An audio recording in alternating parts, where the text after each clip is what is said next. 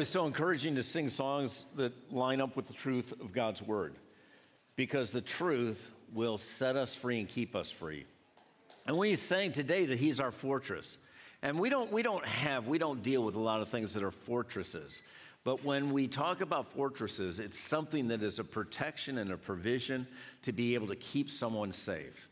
How many of you know there needs to be some safety in our lives? And how many of you know the things that we at one time may have trusted in to keep us safe and secure, we're seeing those things not as safe and secure as we thought they were. But I want you to know there's someone who never changes, and that's our Lord. And he is our fortress. Nothing stands against him, and he has every victory. Every victory is his. And it's important that we don't misunderstand or misconstrue what's going on. We have this victory not because of what we do. It's because of who he is and what he's done. Amen? So we can count on that. It's not going to change. But we sometimes, the Bible says through faith and patience, we inherit the promises. Now, most of us just want, through faith, we inherit the promises. I'm in faith, Lord. I'm in faith. Where is it? And you know what? It's there. You just don't recognize it. God's doing a work that is always unfolding. Remember when Jesus was telling the disciples, we need to feed this massive crowd? That he had taught them all day, and they were still there, and they had to be hungry. And he said to the disciples, go find out what we have among us. And they came back and they said, we have nothing. Oh, but this little boy's lunch. How many of you know nobody except the Lord and Father God and Holy Spirit knew what that lunch represented? Knew the potential that was in that. Because what did it look like compared to all the people? Not enough. But with God, all things are possible. And a little bit with God is more than enough for all of us. And that's where we can't rely on our own ability to comprehend and evaluate and determine, is this enough? If God says this is enough, that's enough. And it's going to do exceeding abundantly above all we can ask or think. And so I just want to encourage you today, if you're struggling, get your eyes off what you're facing. Get your eyes on God, because he is the one who can do the impossible. Amen? I just want to stop right now. If you just bow your heads. If you're here and you've been struggling, you came in this morning and you were like, man, I don't know how this is going to work out. Then God wants you to know you are so important to him. He wanted you to be encouraged right now. But you have to receive the encouragement. You have a part in this to say, okay, Lord, I know you're talking to me, and I'm going to cast the care of this on you. I'm going to leave the concerns with you, and I'm going to praise you, and I'm going to worship you, and I am going to exalt you, expecting you to have your way, which is always best. If that's you, with every head bowed, every eye closed, I just want you to raise your hand, and that's an act of faith to say, that's me. Look at that, all over. Father, right now we thank you. We thank you. We thank you. You can put your hands down. We thank you, Father, that we never face anything alone. You're always there with us. You are for us. You have a plan, a provision, a power available to us that is always more than enough. And right now, Father, we cast these cares on you. We don't have to know how it's going to work out. We don't have to know when. We just have to know who, and that's you. So, Father, we turn our attention away from what it is that has captured our concern, and we turn our focus and our faith on you, knowing that you are faithful, that you never have failed, and you never have lost, and you will never. So today, Father, we thank you for working these things out for good. And Father, let us know if there's a part that you have for us, let us know what our part is. But we know that you have the big part. Our part is to be available, willing, and obedient. And then you said we would eat the best of the land. So we thank you, Father, for this in Jesus' name. And everybody shouted, Amen. Amen. So be it. Well, we've been learning about the kingdom of God, and thank you for being here this morning. Thank you for connecting online. We're grateful for you being here. But we've been learning about what we've become a part of, this new kingdom, the kingdom of God that is very different than the kingdom of the world. We can live in the kingdom of God trying to live by the ways of the world, and it's not going to work. It's going to be really frustrating. So what we have to do is we have to learn and understand that this new kingdom has new ways. And not only do we need to learn it, we need to start to replace the old ways with these new ways, the old perspectives, the old values, with these new values of this kingdom that we are a part of for eternity. This isn't just for the next, election year. This is for eternity. And that's why it's so important that we understand this and we adjust to it. And we've been learning about what in the kingdom, how we communicate with our King. And it's through prayer.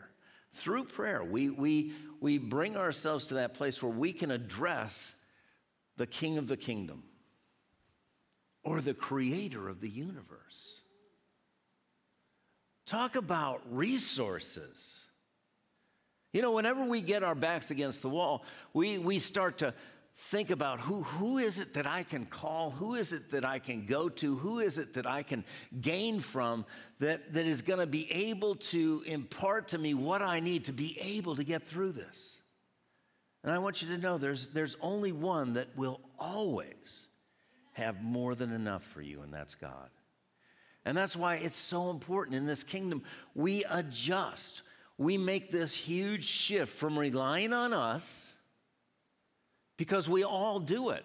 We all grew up in this world and found that people let us down. Anybody here been let down by anybody? Anybody been disappointed, been hurt by somebody? And so that causes us to want to close up and draw back and draw in. But in the kingdom of God, it's a kingdom that you open up. You open up to God, and listen, you open up to your brothers and sisters. Because the Bible says very clearly that none of us are to do this alone. And it's not just us and God. And so we've been looking at this prayer that Jesus taught, this model prayer that almost everybody universally knows or has been exposed to, and yet we don't really understand it. We're starting to understand what this prayer represents as a model, because Jesus, preceding this prayer, said, don't pray just vain words, vain repetition. Don't just say something over and over and over again and think it's magical. I want you to know this isn't a magical prayer. Nothing magical about it, but it's powerful in its principles. And it is encouraging to us. It helps set us up to receive what God has for us, because what God has for us, why did Jesus come? To seek and save that which was lost. But he came to give us life and life more abundant. That's what always God wants to give. He wants to give that abundance. And the reason why he wants you to have abundance, he wants your life to be good, but even more so, he wants your life to experience the second level blessing. It's blessed to receive, isn't it? Anybody here doesn't like receiving? Okay. So it says that it's more blessed to, and you can't give until you receive. If you haven't received it, you've got nothing to give. But once you receive, instead of trying to hold on to it like the world out there tells us we need to, once you get a hold of something, guard it. Guard it with your life. And hoard it. Get as much as you can. As quickly as you can. And put it in a can. And then sit on a can. We want to sit on our blessings. We want to make sure. Because we've seen in this world how sometimes there can be lack. There can be things that happen all of a sudden we weren't prepared for, and then we're wondering, are we going to be able to make it? I want you to know, it's not in looking out there or what you look at in your hands. It's the one who lives in you that makes you able to go through all this stuff, that will provide for every one of your needs. Now, listen. Sometimes we hear what we want to hear instead of what was said. In Philippians 4:19, it says, my God will supply all your according to his riches and glory by Christ Jesus. He said needs, not greeds. Okay, there's a difference between a need and a want. And unfortunately, we, having been born in America, if we've been born here, we don't really know the difference between a need and a want because everything is a need to us. And God said he would supply all our needs. But understand this, he's not always going to give it to us when we want it. Because the very blessing that you and I are looking for, are expecting God, that he's promised in his word, he may not bring it to you right away because you and I at times aren't prepared to handle it. The very blessing of God could bring a temptation and a fall in our life because the character hasn't been built in us. And when we look at this prayer, we see how God desires us to approach everything and approach him. And so we're going to go back to Mark chapter 6. This is also found in Luke, but we've been in Mark chapter 6, or Matthew chapter 6, and we're going to look at this. But before we do, we're going to pray because it's important.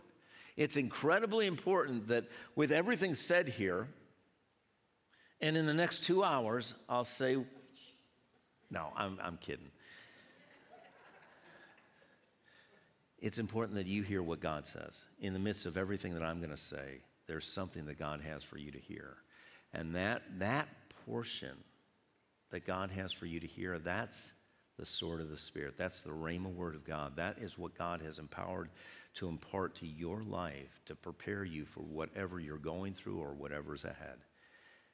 And so we need to have hearing ears. Heavenly Father, we thank you. We thank you for your word as it goes forth. That, Father, it is life and health to those who find it. We thank you for healing us today. We thank you for reviving tired and weary souls. We thank you, Father, that your word is a light unto our path and a lamp unto our feet. We thank you for illumination and Holy Spirit bringing revelation that we, as we apply your word to our life, experience transformation and go from glory to glory. We thank you for your word that is truth, that sets captives free. We thank you for those that would be saved here and those online today, and the freedom that we would continue to experience as followers and believers in Jesus Christ. And Father, that liberty we wouldn't use just to serve our own purposes, designs, and desires, but Father, we would use that liberty for what you gave it to us for, to serve you and serve others. And so, Father, help us to have hearing ears, to hear what the Spirit of God is saying to us, the church, corporately and individually. And we thank you, Father, for this. In Jesus' name, and everyone said, amen. Amen. So in Matthew chapter 6, just kind of recapping the first 2 verses we've gotten through. Isn't that amazing? We read, he said, pray after this manner. Our Father, which is in heaven, hallowed be thy name. Thy kingdom come, thy will be done in earth as it is in heaven. So we find out that the first part of this is all about God, which it should be.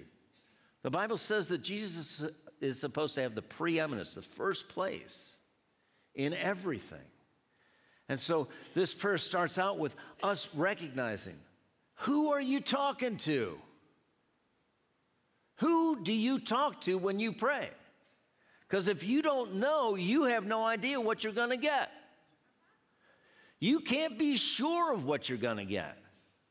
But this tells us that we are addressing.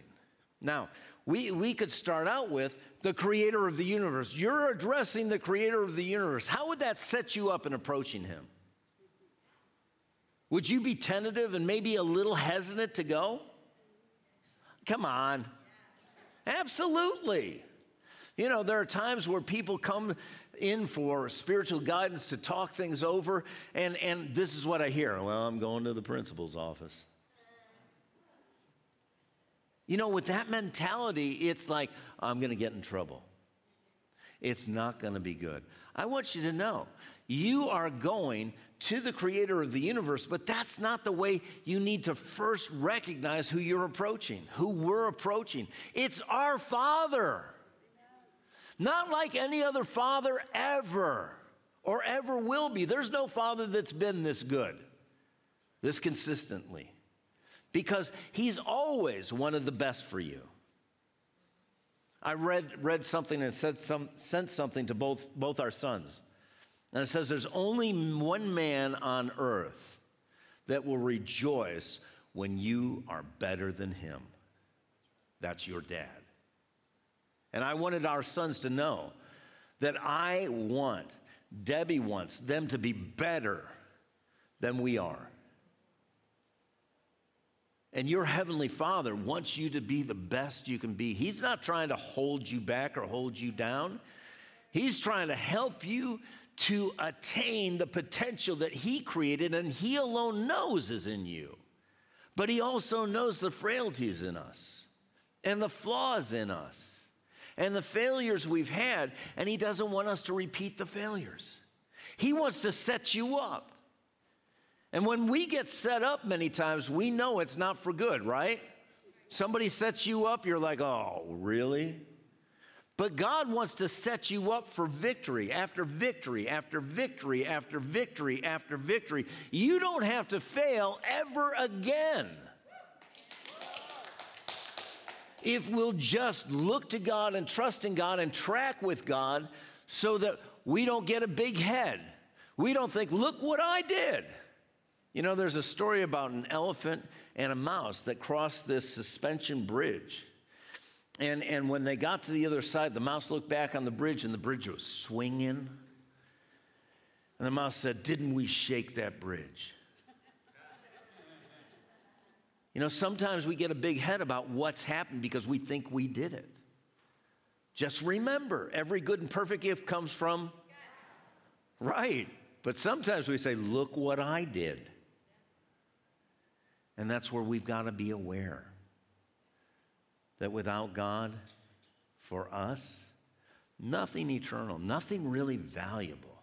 We can do a lot of things, but it's not really valuable. A lot of things that people do in their own effort, in their own ability, is just to point back to them. Look what I did. And we as Christians, we're in a different kingdom. And that kingdom, we're supposed to be living a life where people look at us and say, wow, look what you did. And we say, no, look what he did. Look what he did. And if he can do it through somebody like me, he can do it through anybody that will let him have his way. So it is so important. Our Father. And it's not just my dad.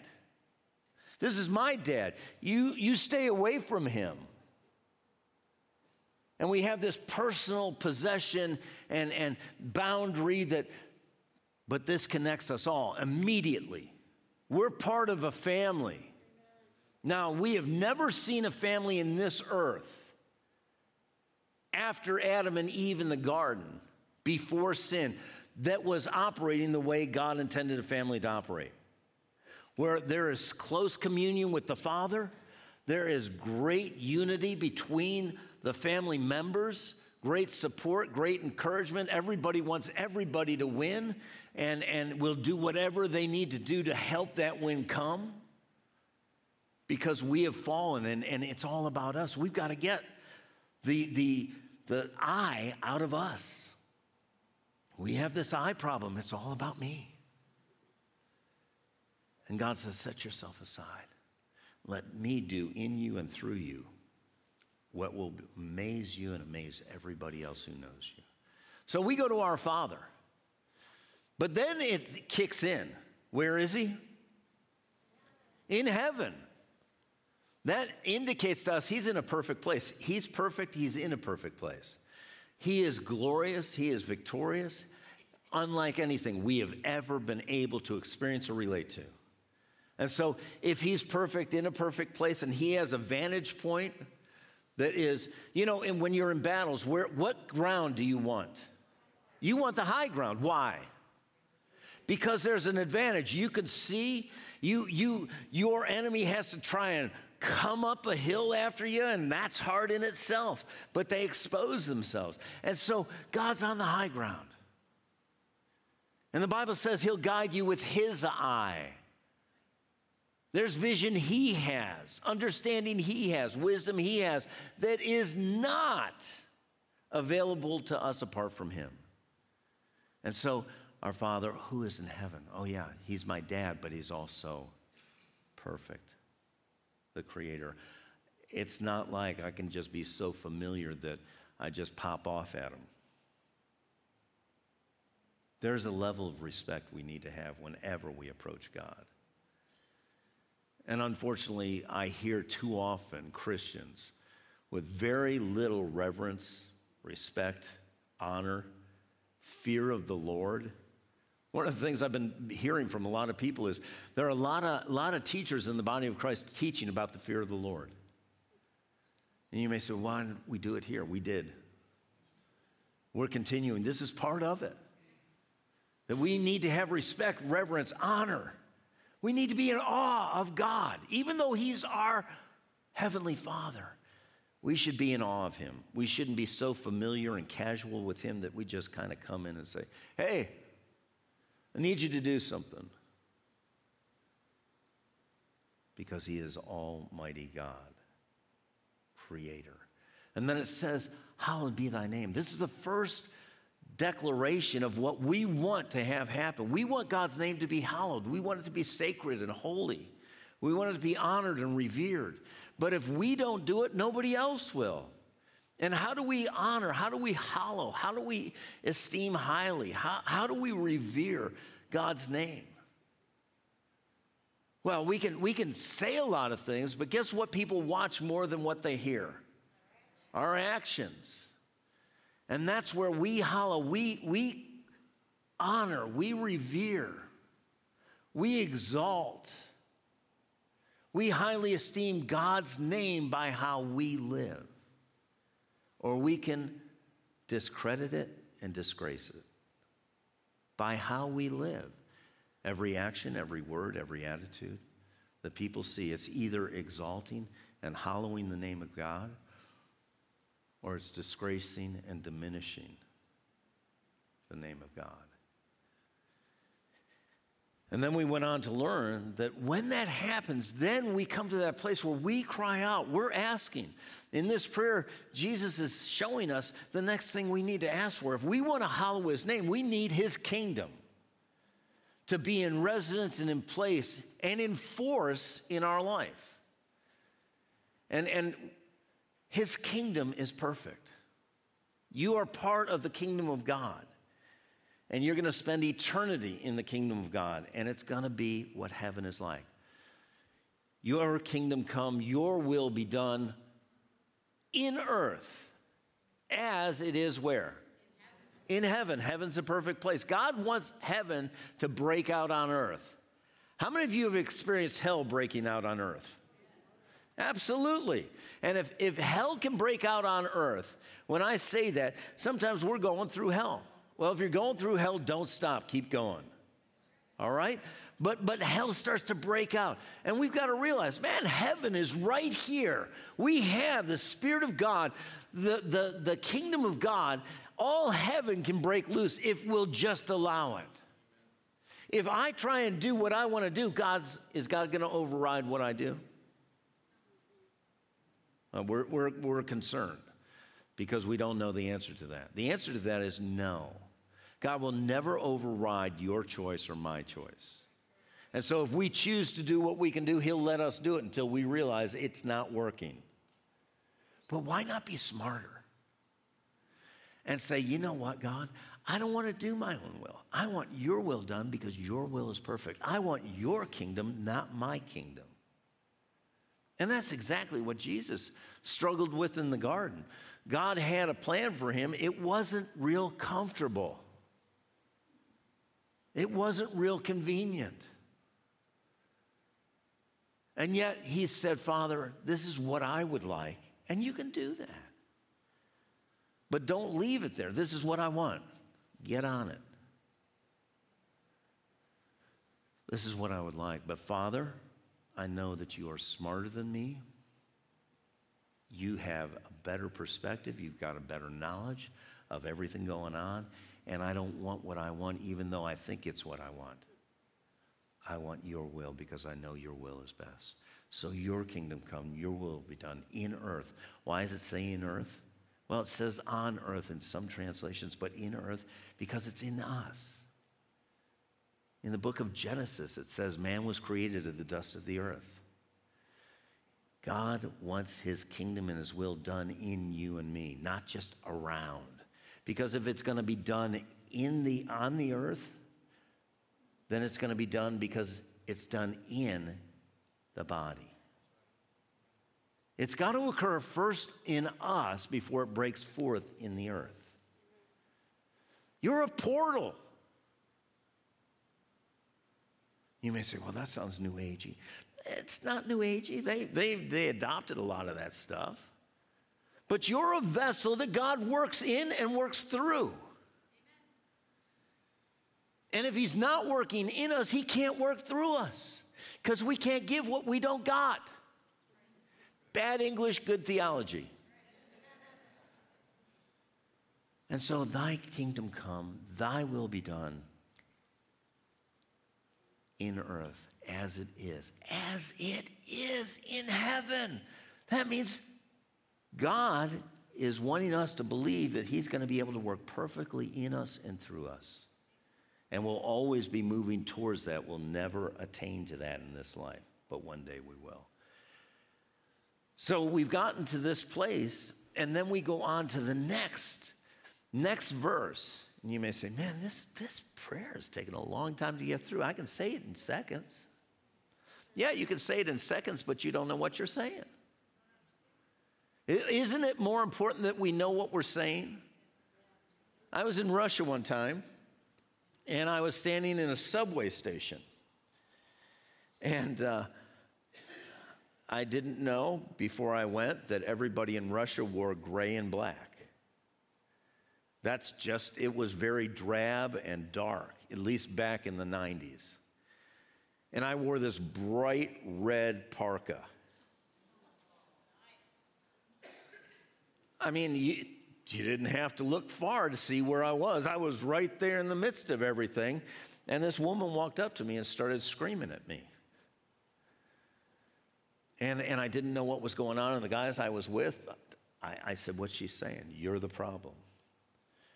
Because she had asked them where I was from. And she found out I was from America. And because of what she had heard, they had been told that Americans were the cause of all their problems. And so I happened to be the closest American that she could get to. And she unloaded. And I'm looking at her and I don't know what she's saying.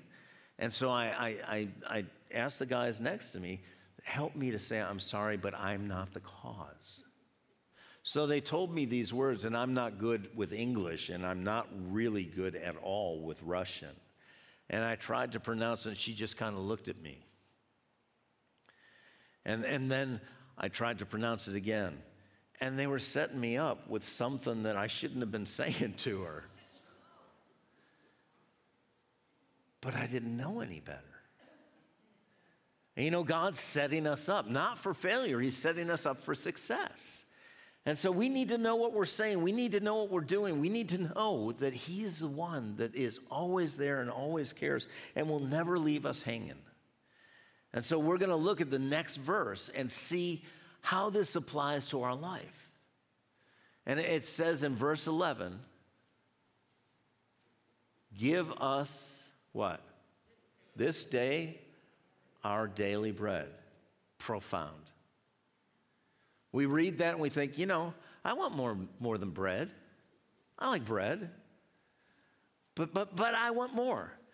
But if you really understand what this is saying, you're going to realize that this covers everything. That word bread is a generic term that was used in those days for everything that was necessary for life.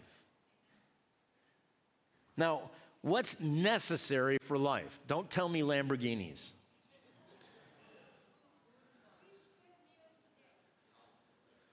Health. What else? Air. Yeah. This covers it all. It covers food. It covers drink. It covers health. It covers stability. It covers all these things. And yet it says something that is very foreign to us as Americans. Give us this day our daily. Now, when it starts out with give, what does that indicate? What is our position in the one saying this? Give us. Yeah, we receive. It means we don't have it. As much as you and I at times think we got it all together. Man, I've got it locked down. I am rolling. It's only a matter of time. You know what I'm talking about. There are times we're like, whew, just cruising. And then we hit a bump or a hole, or we get off track and we're in the weeds. We need God on Sunday. Do we need God on Sunday?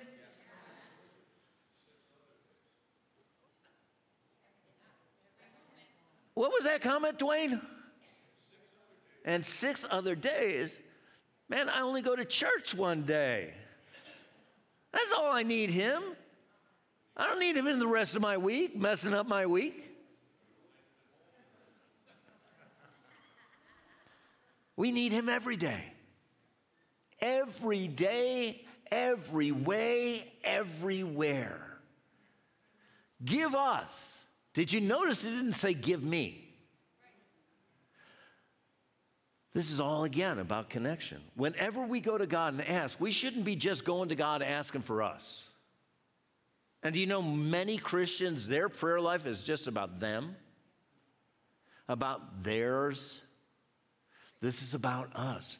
When we approach God, we should never approach God selfishly just about us, because whatever you're going through, whatever your need is there somebody else possibly out there that's going through something as bad or worse than you? Yes. Absolutely. And needs what you are asking for and even more? Yes. Then why would we ever just go for us? Because we still have the ways of the world that we grew up in, the kingdom of this world in us that is all about us, ourselves, instead of us, the body, the people around us. If people are going to experience and see Jesus in the kingdom of God, where's it going to come from? It's going to come through us. But we have to have a mindset that we're not just here for me. Us for and no more. And so give us this day our daily bread. What we're doing is we're saying, God, I know that I can't get this on my own, out of my own effort, out of my own education, out of my own resources, out of anything alone. This comes from you. And I need to come to you for us daily for the things I need for life. But we in America, do we need that? We do, but do you know our prosperity has blinded us to this need? Debbie and I went to England to see some friends of ours, and we were shocked by a number of things. One of the things that we were most shocked by was the refrigerator. And you may say, refrigerator? Well, how crazy is that?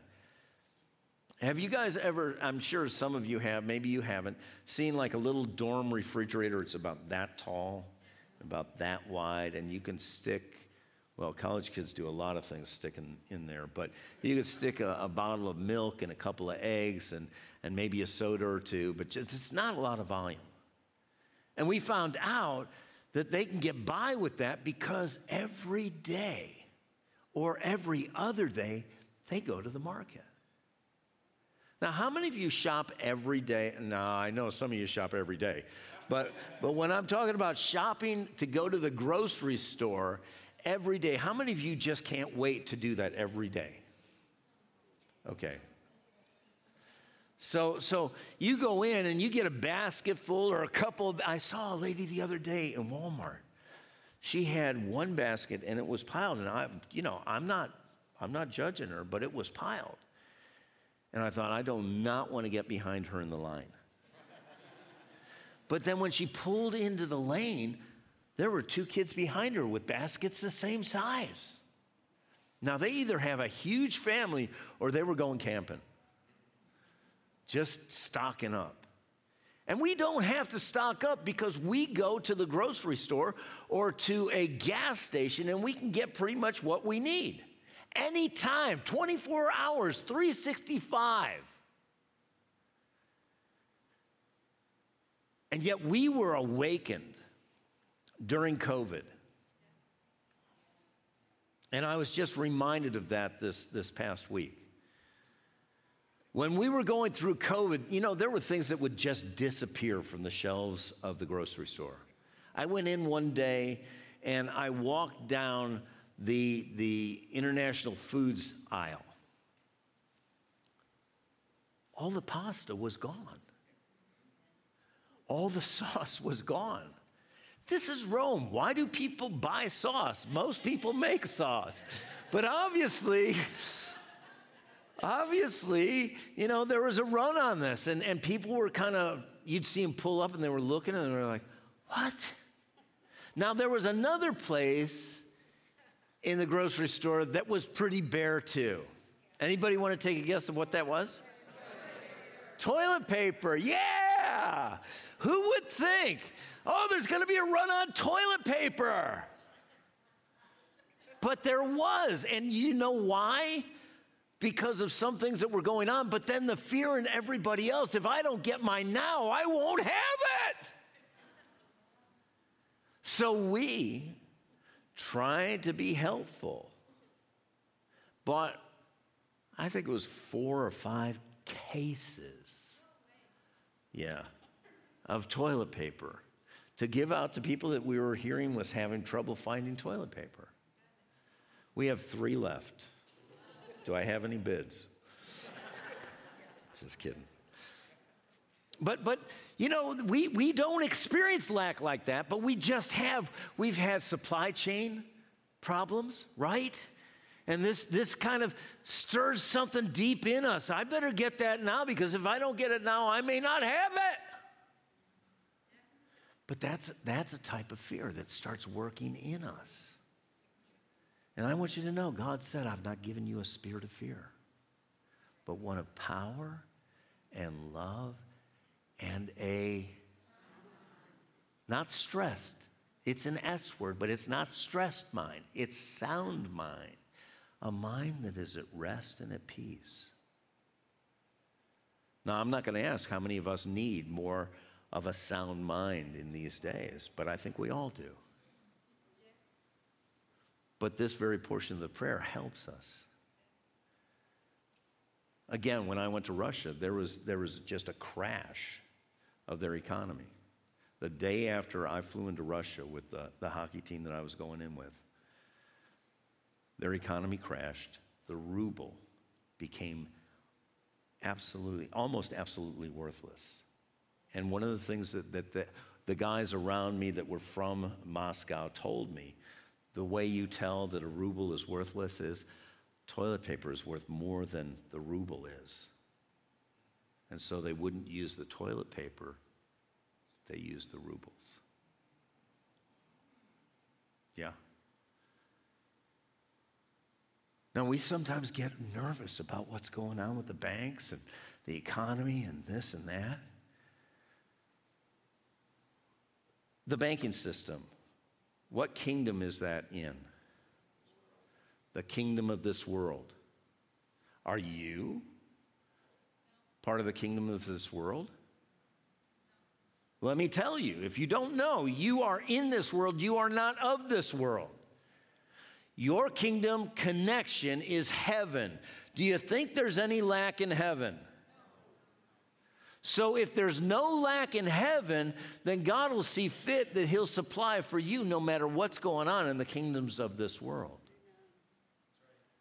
But you and I have to live by the kingdom principle that we aren't anxious for anything. But through prayer, supplication, with thanksgiving, we make our requests known to God. And the peace of God that passes all understanding guards our hearts and our minds. We're not anxious. We're not stressed. We're not worried. And we're definitely not fear-filled. So give us this day our daily supply for life. Not just bread, supply for life. What is it? What is it that you need? God will supply. And down farther in this chapter, and we're going to jump down because we're going to see what comes after Jesus has taught them how to pray, and then he starts to tell them about different things. And he starts to talk about and tell them about treasures. And in Matthew chapter 6, verse 19 through 21, it says this: don't store up. That's a nice word, store up. Sounds, orderly and honorable. How about this word? Don't hoard. When you think of a hoarder, what do you think of? Clutter. You think of more than they need. And why do hoarders hoard? Well, sometimes they have determined that there is a fear in them that they won't have it when they need it. Man, I've fallen prey to that. I'll find some things in the garage and I'll be looking at them and say, I'm not exactly sure what that is, but I've had these times where when I've thrown it out, I've recognized I needed it the next day. And so I stick it in the drawer. And then I stick the next thing in the drawer. And then I can't find the stuff in the drawer because there's too much stuff. And all of it is fear-driven. And God doesn't want you to be fearful. Don't hoard or store up treasure. What's your treasure? Here on earth, where moths eat and rust destroys and where thieves break in and steal. Store your treasure where? In heaven. Where moths and rust cannot destroy and thieves cannot break in and steal. Wherever your treasure is, there the desire of your heart will also be. Man, anybody looking at our life should be able to see that the desire of our heart is our Heavenly Father for His kingdom and His will in our lives.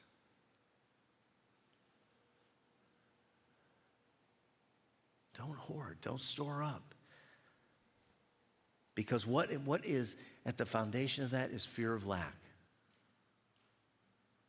I won't have enough. Do you know that sometimes we don't give the way God has for us to give because we're afraid we won't have enough left?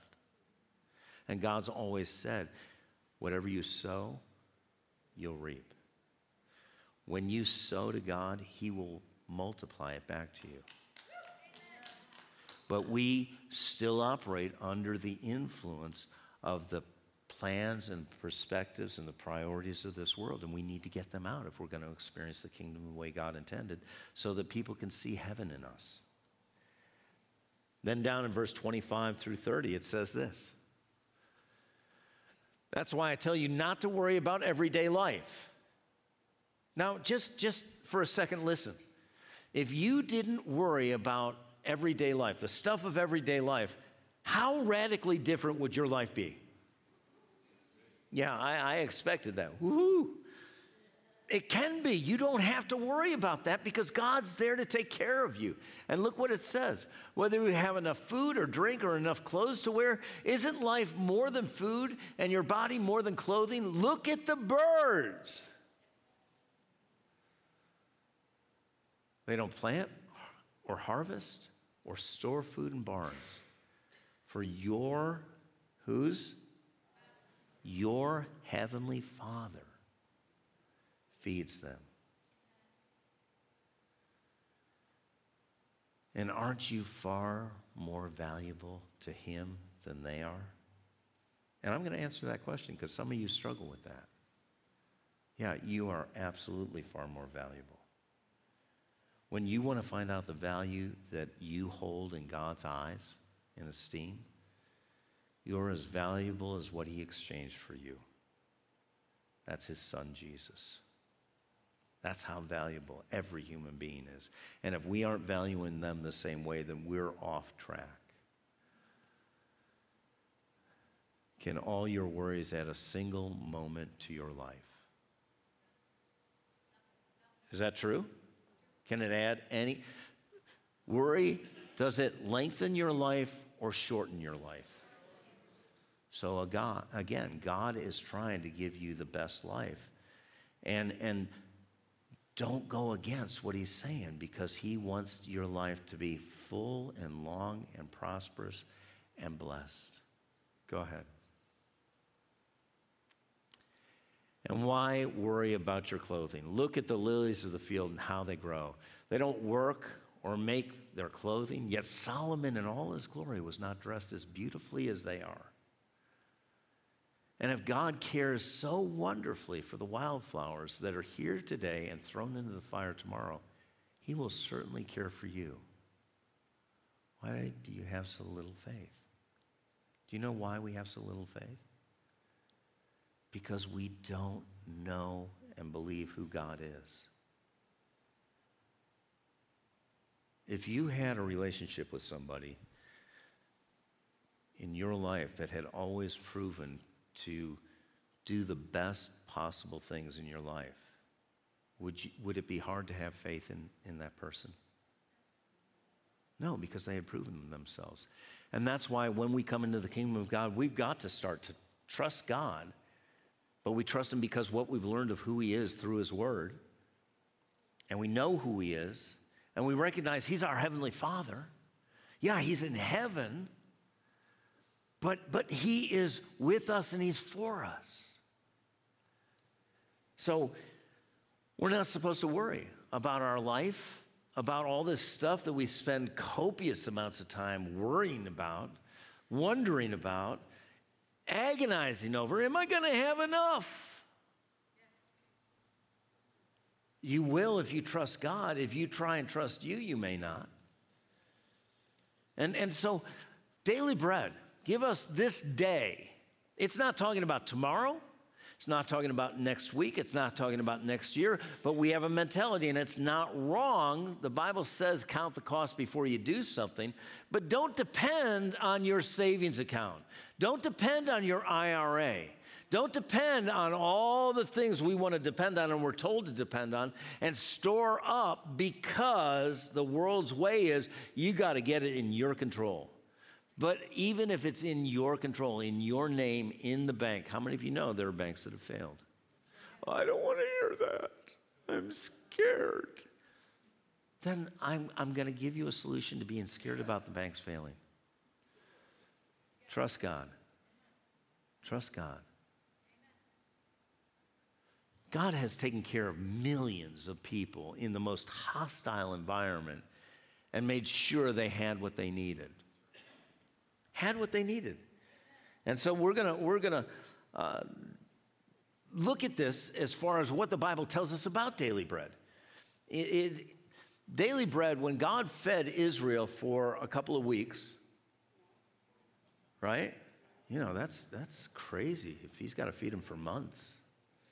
You know, hundreds of thousands of people. How long did he feed hundreds of thousands, if not over 1 million people? 40 years. Pastor, you're getting weird. I'm getting weird because I want you to take notice of this. This isn't somebody that fed you for a week. This is somebody who fed hundreds of thousands of people every day for 40 years. Didn't miss a meal. Who else can we compare that to? Even McDonald's, you remember they used to have millions sold, 23 million hamburgers sold. Then it went into the billions and now it's off. I'm telling you, they've done an okay job. But what they were feeding us wasn't okay. What God was feeding us people was good. So in Exodus chapter 16, this is what God did. Verse 4, it says, and the Lord said to Moses, behold, I will rain bread from heaven for you. Can you imagine Moses sitting there hearing this? God, you're going to rain bread from heaven? Nobody's ever done that. You're going to do it for me? No, I'm going to do it for all of you. All of us? Yes, all of you. Today? Yeah, today. Get what you need today, and then I'll do it again tomorrow. But how do we know you're going to do it tomorrow? You got to trust me. So, I'm going to rain bread from heaven for you. And the people shall go out and gather a certain quota, what? Every day. That I may test them whether they will walk in my law or not. So God's saying, this is what I'm going to do. I have my part. You have your part. Just like it happens today. God has his part. We have our part. God's part was to create this manna. You know what manna means? It means, what is it? That's creative Israelites. What do we call this stuff? I don't know. What is it? Yeah, that's a good name. So they call it manna. And they go out, and the first stinking day, they go out and start gathering it. All right? And guess what's going through their head? This looks really good, but we're in the wilderness. Where are we going to find stuff like this? I better get a little more, just in case. But that was a violation of what God said. And then in verse 18, it goes on to say this. But when they measured it out, everyone had just enough. Those who gathered a lot had nothing left over. Those who gathered only a little had enough. Each family had just what it needed. Then Moses told them, don't keep any of it until morning. But some of them, what? My. Oh me, oh me, oh me. Didn't listen and kept some of it until morning. But by morning, it was full of yum. Yum. And had a terrible smell. Moses was very angry with them. After this, the people gathered the food morning by morning, each family according to its need. And as the sun became hot, the flakes that they had not picked up melted and disappeared. What if God didn't take care of that? That's a miracle in itself. Because what would have it turned into if it stayed there long enough? Man, it would have been maggot-filled, smelly stuff that you'd have to step around. Now, if you've ever had a big animal, I'm not going to go there. But just what they needed. Every morning. Why? Because God had the big part. He had it come down. He created manna, something they'd never seen. Nobody ever experienced this before. But let me ask you this. Could he have put it in a pot and put it at the doorstep of each tent? Yeah, he could have done that. If he made the manna, he could make a bowl. Put the manna in the bowl and put it right by their tent. Why did he do it? Because he wanted them to know they have a responsibility. There's part of them having to do something to receive. You're part of the miracle God wants to do. God's going to do the big part. You're going to be there willing and obedient. Obedient. Don't gather more than you need. It's going to stink. What you need. So he did this.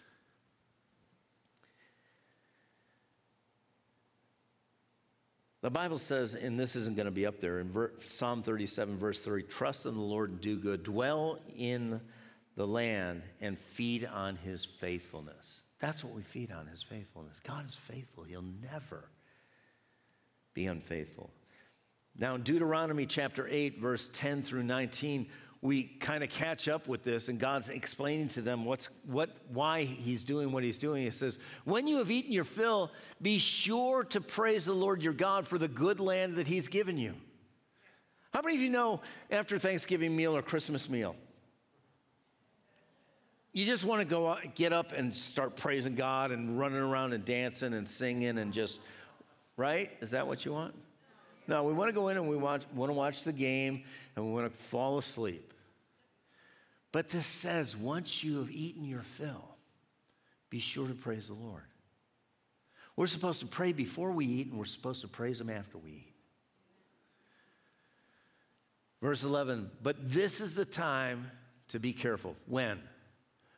When you're satisfied, when you're filled, when you've received what you've been believing for, what you have been hoping for, what you have had your faith out for. Be careful. Beware that in your plenty you do not forget the Lord your God and disobey his commandments, regulations, and decrees. It didn't say suggestions, commandments, regulations, and decrees. Why? Because he knows what we need. But he's not the boss of me. Last time I addressed him, he's my Lord. That means master. He is the boss of me. And I need to live under his lordship, his commands, his decrees, and his regulations. Then it goes on to say, for when you have become full and prosperous and have built fine homes to live in, and when your flocks, and it goes through a whole lot and we'll read it, when your flocks and herds have become very large and your silver and gold have been multiplied along with everything else, be careful. But let me ask you a question. Is that the time we're really concerned? Is it naturally that when we've got everything and more that we want, are we concerned? No, it's time to kick back, right? Enjoy. And we heard recently in the last few services, we heard somebody reference the man that had been prospered and he wanted to build a bigger barn to contain it. And God required his life. This isn't about, the kingdom of God isn't about containment. It's about distribution. Freely you've received, freely give. And so be careful. Be careful. Do not become proud at that time. And forget the Lord your God, who rescued you from slavery in the land of Egypt. Do not forget that he led you through the great and terrifying wilderness with its poisonous snakes and scorpions, where it was hot and dry. He gave you water from the rock. He fed you with manna in the wilderness, a food unknown to your ancestors. He did this to what? Humble you. God was taking Israel through the wilderness to show them they couldn't take care of themselves in that place, but he could. Now, God never intended them to be 40 years, but because they wouldn't believe him, it took that long for them to get to the place where they would say, we'll believe you. We'll trust you. To test you. He did this to humble you and test you for your own good. Did it feel good to them out there? Did they question God, why are you doing this? Yeah. Did they say, hey, let's go back to Egypt. We had it better back there. Is that deception? Yes. Man, they were getting beaten every day, working in the hot sun. Here, they're free, but they're learning that they have to depend on God. He did all this so that you would never say to yourself, listen, never say to yourself, I have achieved this wealth with my own strength and energy.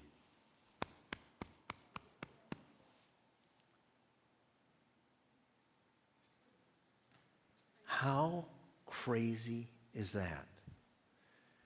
And how prone are we to doing this? This portion of the scripture give us this day our daily bread. Because we recognize we can't get this on our own. And if we do get it, it's because he's given you the strength. He's given you the opportunity. He's given you the wisdom. He's given you everything that you look at as, look what I attained. But he's given it. And so we need to recognize he's the source of it all. So with that, in verse 3, he previously says to them, Deuteronomy 8:3, so he humbled you and allowed you to hunger. What? God allows us to hunger? Yeah, it didn't say starve. It meant that they began to realize a need that they needed met and couldn't do it. And they had a choice whether they were going to rely on God or rely on themselves and try and do it themselves, which was going to be a failure. And fed you with manna which you did not know, nor did your fathers know, that he might make you know that man shall not live by bread alone, but man lives by every word that proceeds out of the mouth of the Lord. And then jumping back to Matthew chapter 6, after Jesus has taught this prayer and he tells them, don't store up your treasures in earth and don't worry about your life. In verse 31, it says this, don't worry and say, what will we eat? What will we drink? What will we wear? For that's what those people who don't know God are always thinking about. Now, if that's what people who don't know God are always thinking about, should we think about that stuff? Oh, come on, help me. No, it should not occupy the majority of our thoughts. And it definitely shouldn't be in the majority of our praying. He said he's going to take care of you. If you trust him, you know the best thing for you to do when you trust somebody is say thank you. Thank you. Don't keep asking, are you going to do it? Are you going to do it? Are you going to do it? Are you going to do it? Would you please do it? Hey, please do it. Come on, would you do it? That's irritating. And so we thank him. Don't worry, because your Father in heaven knows, isn't guessing, he knows that you need all these things. What you should want most is God's kingdom and doing what he wants you to do. Then he will give you all these other things you need. So don't worry about tomorrow. Each day has enough trouble of its own. Tomorrow will have its own troubles. I don't like the last part of that verse. Can we just cut that out? He's already told you how to handle it. Don't worry.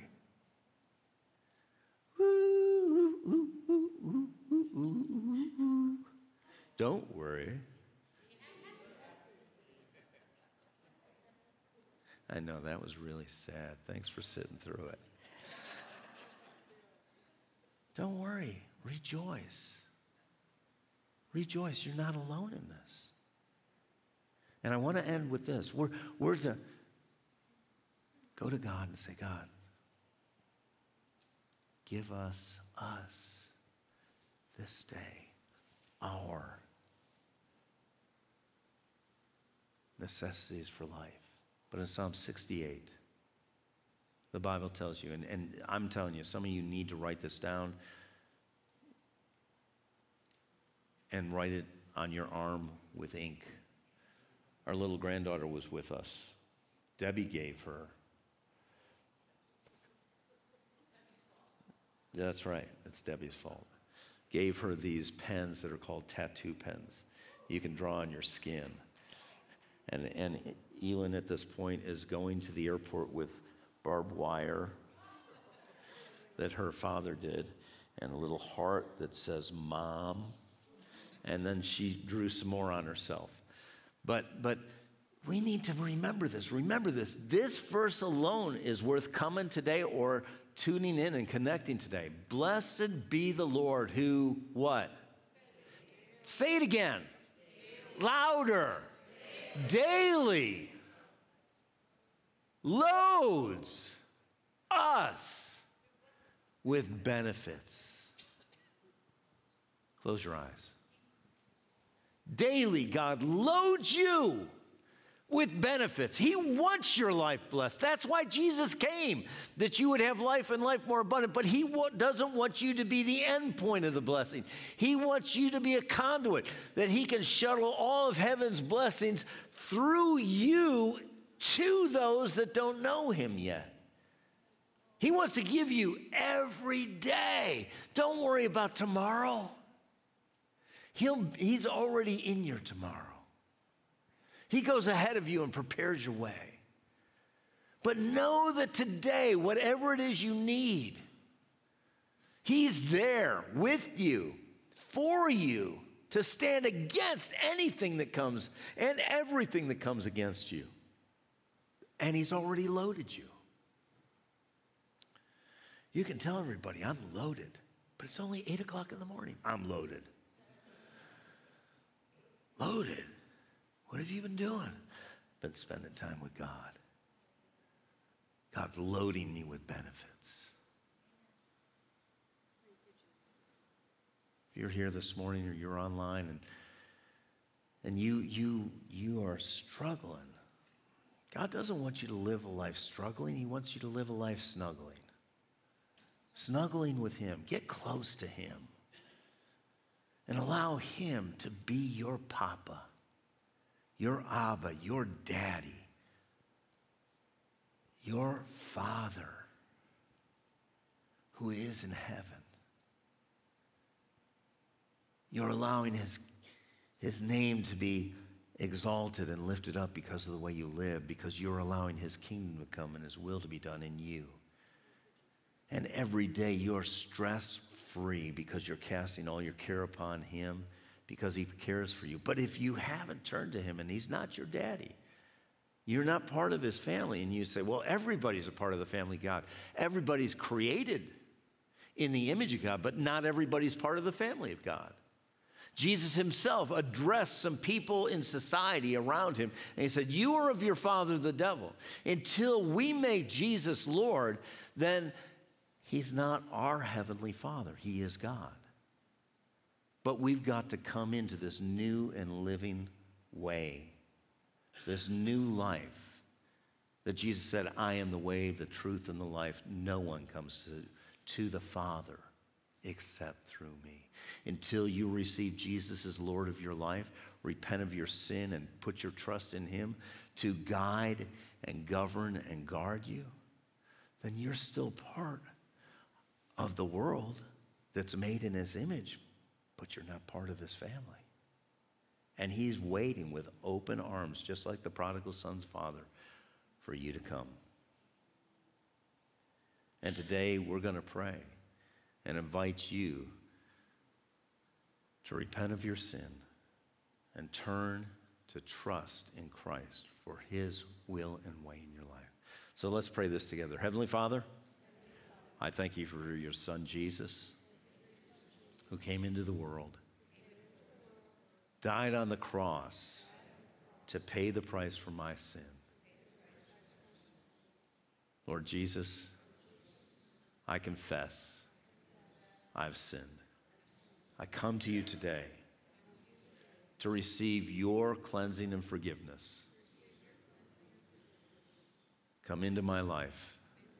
Be Lord of my life from this day forward. I am yours. You are mine. Thank you for saving me and giving me this new life as your child. I want you to guide me, govern me, guard me. This is a beginning to be continued eternally. In Jesus' name, amen, amen, amen. Now, before you go and before you do anything else, again, I just want you to bow your heads because this is important. You've heard over and over this morning that you're not to worry. So if you just bow your heads, if you're still struggling with worry and you're willing to say to God, I am turning this over to you, I am trusting you. then I want you to just raise your hand and say, that's me. I'm turning and trusting. Thank you, thank you, thank you, thank you. Put your hands down. Heavenly Father, for those that raised their hands this morning, I just thank you as they turn this over to you, casting their care upon you, their concerns, and even their considerations. Your word says you don't sleep, so we can. Knowing that you're at work in these situations, and because we love you and are called according to your purpose, you're going to work them out for good. Now, Father, I thank you. I thank you whenever these cares come back, we're going to cast them again to you and not reel them back. But if they happen to cross our minds, we're going to praise you and thank you that you are at work on these things and you're working them out for good. So, Father, I thank you for the peace that passes all understanding that guards these hearts and these minds because they trust in you. In Jesus' name, amen. Would you stand?